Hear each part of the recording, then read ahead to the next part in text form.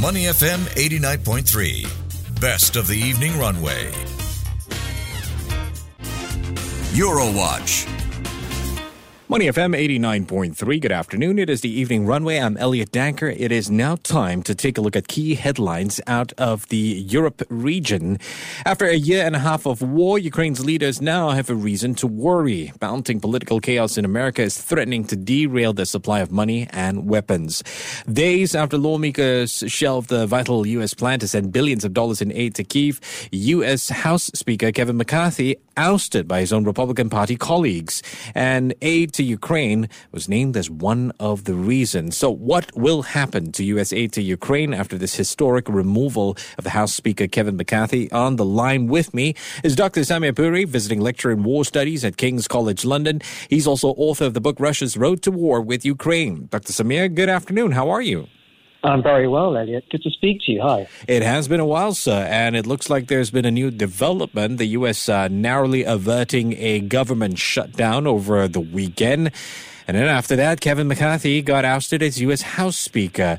Now, is this the reason they've averted this shutdown, essentially saying it's all because of the aid being sent to Ukraine? What's your view on this? What's your observation here? Well, it's a really complicated situation because you've got politics in America and you've got the war in Ukraine and American security assistance there. But just on McCarthy's, being his removal, basically what seems to have happened is he did a side deal with Joe Biden to say that they'll find a way to fund the war in Ukraine through a different route. But to get the government to avoid a shutdown, he took that piece out. And that's how he brought some of the radical Republicans together with the rest of the Republicans, the Democrats, to avoid this government shutdown. It's, I suppose, symbolic of how toxic the issue of funding Ukraine has become to the extreme wing of the Republican Party, those who like Trump and DeSantis and Vivek Ramaswamy, the candidates for running for president next year. It's quite chaotic, and definitely people in Europe will be panicking over this, the Ukrainians most of all. For sure. So what then would Kyiv's next move have to be, considering that this is going to have a massive effect on the efforts with regard to that conflict? Well, Zelensky, personally, the president of Ukraine, will be very disappointed because he actually took a trip to Washington, D.C. not that long ago, not long before this debate was happening. And he would have taken that trip with the knowledge, of course, he's well briefed by his ambassador and his lobbyists in Washington, that this is a good moment, a vital moment to come and make that case again. Also, Zelensky spoke at the UN General Assembly in New York, just down the coast up the coast from Washington. His speech didn't go down as well as it has, I think, in previous years, because there is a bit of Ukraine fatigue creeping in. And Zelensky will be very disappointed. What can the Ukrainians do other than pray and keep lobbying?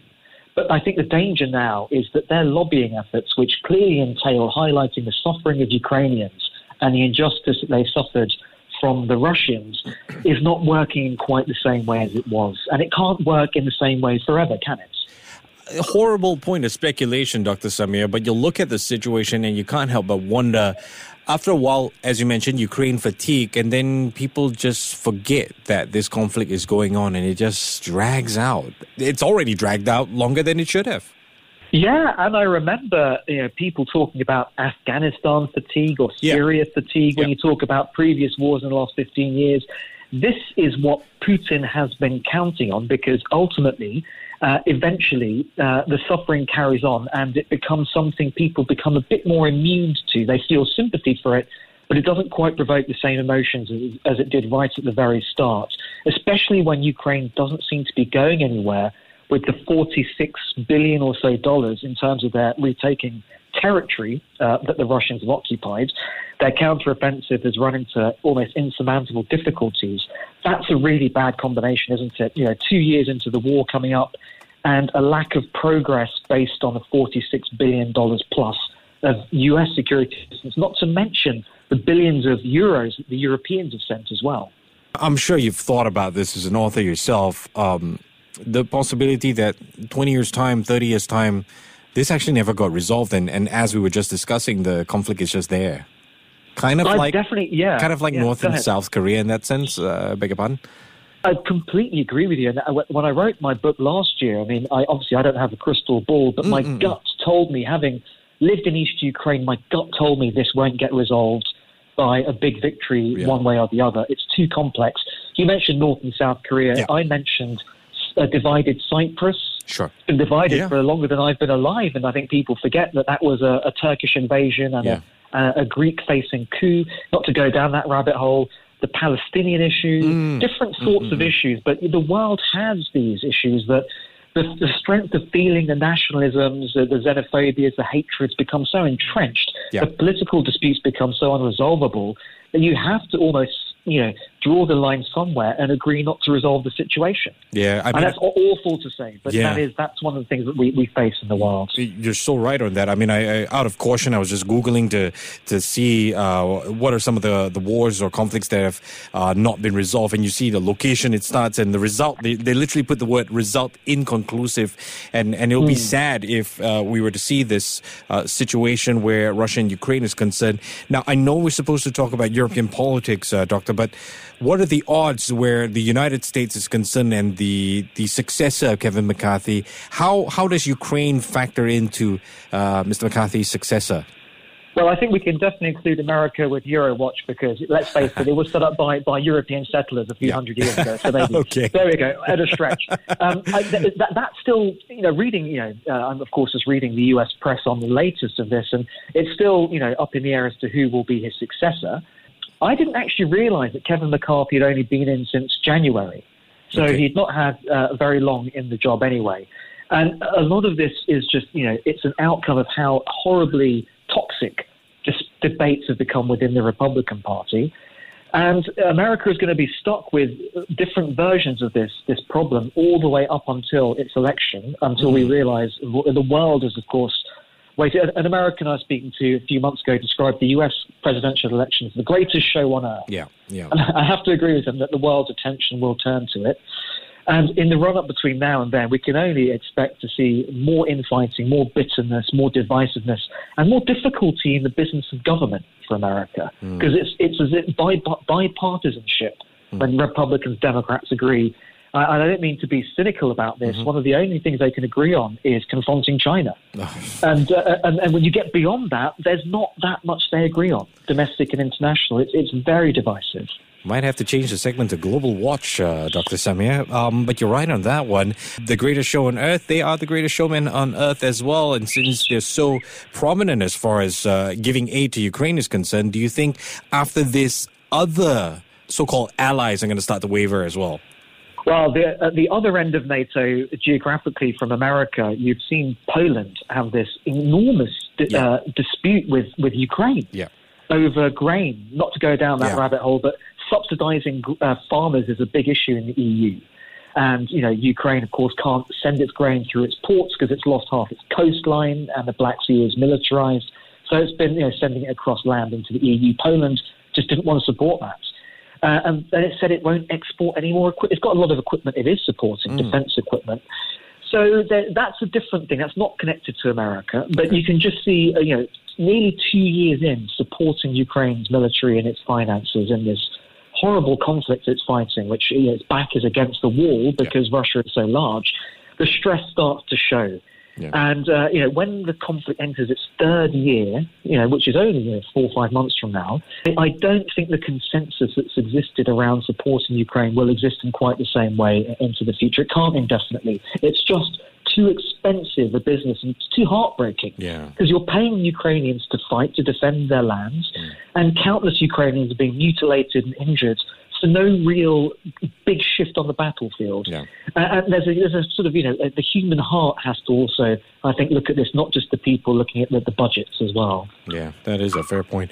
Another long-drawn issue in Europe tends to be the issue of migration. But it looks like we've seen the first leg of a long-awaited migration reform. This has been years in the making. Dr. Samir, talk to us about the significance of this breakthrough.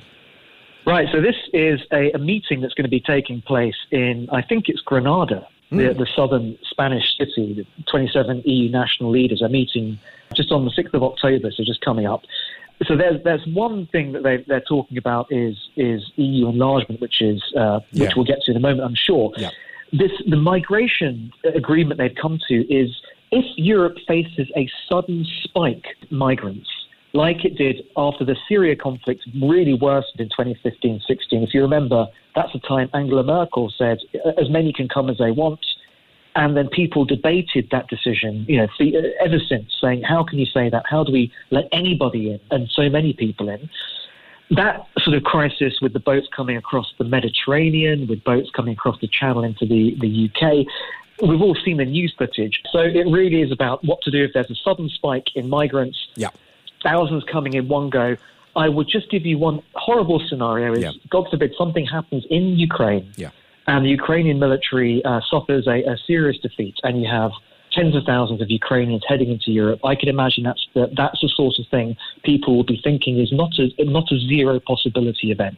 So it's about agreeing to how to respond to that in a coordinated way. Otherwise, you have individual governments responding piecemeal.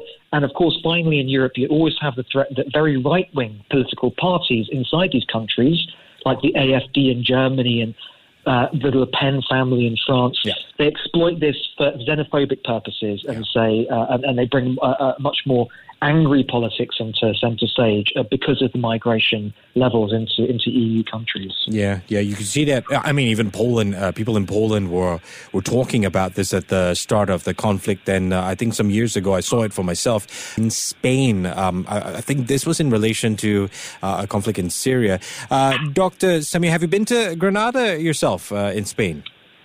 I have, actually. 10 years ago, I took a great road trip through Andalusia, which is the southern part of Spain. Wow. It's got Seville, Granada, and it's really interesting that they're having this conference there. Because it's sort of not quite the edge of the EU, but if you go a little bit further south from Granada, you can catch a ferry to Tangier across the Mediterranean, so to Morocco. So I think psychologically, it's the EU's borders of the Mediterranean. Through Turkey and Russia, obviously, and Ukraine. Oh. So as opposed to focusing minds, if you're thinking about future enlargement of the EU, it's quite a symbolic place. It's also historic because, in the 15th century, that was the city that was retaken by the Spanish from the Moors. That's right. Same year as Christopher Columbus, sailed off to the New World. So there's always been something about the expansion of Christendom and Europe, I think, associated with Granada. Yeah. Then the Alhambra Palace is beautiful, featured on Game of Thrones as well. 27 to 30 plus members, the EU expansion. You think this will happen? I'd forgotten about EU enlargement because it's been 10 years since Croatia entered. And before that, I think it was 2007, you had the last big tranche of new members. And the world is really different, isn't it, in those 10 years? Yeah. The Balkans members, because obviously Croatia is in, but the other Balkan states haven't come in. That's one side of the question. The other side is the vexed question even more vexed question of the former Soviet socialist republics, Moldova, Georgia, Ukraine. I think the Balkan states have got a less difficult path, clearly, because Russia is not going to wage war to stop this sort of thing. But nonetheless, I think there's big issues about the levels of wealth in these countries. Clearly, the benefit of joining the EU, which is a very rich trading bloc, is over the years, your country, after you join, your GDP per capita, your productivity, it goes up. Yes. That's why you joined. Poland is not the same place it was 20 years ago. It's wealthier relative to where it was 20 years ago. Does the European Union and the European continent have the appetite and the patience to do all this again with another set of countries, whilst they're also part funding the Ukraine, defense of Ukraine, and they'll probably have to fund more than the Americans the reconstruction of Ukraine, and they're dealing with refugees. And that's, as we know, as we've talked about, that's going to be an issue for Europe for many years, for possibly decades to come. Again, just to round that off, I think, is the EU biting off more than it can chew with a future round of enlargement? Let's see how the leaders debate it. You could find some coming out very strongly against it, some trying to kick the can down the road and say, yes, it's a nice idea, but we'll get them in 10 or 15 years, which is as good as saying, don't bother. Because that's what they said to Turkey 20 years ago, and Turkey never got anywhere. So Dr. Samir Puri, visiting lecturer in war studies at King's College London. He's also author of the book Russia's Road to War with Ukraine. Dr. Samir, appreciate your time. Take care. Thanks very much. Bye-bye. To listen to more great interviews, download our podcasts at audio.sg or download the audio app. That's AWEDIO, audio at the App Store and Google Play.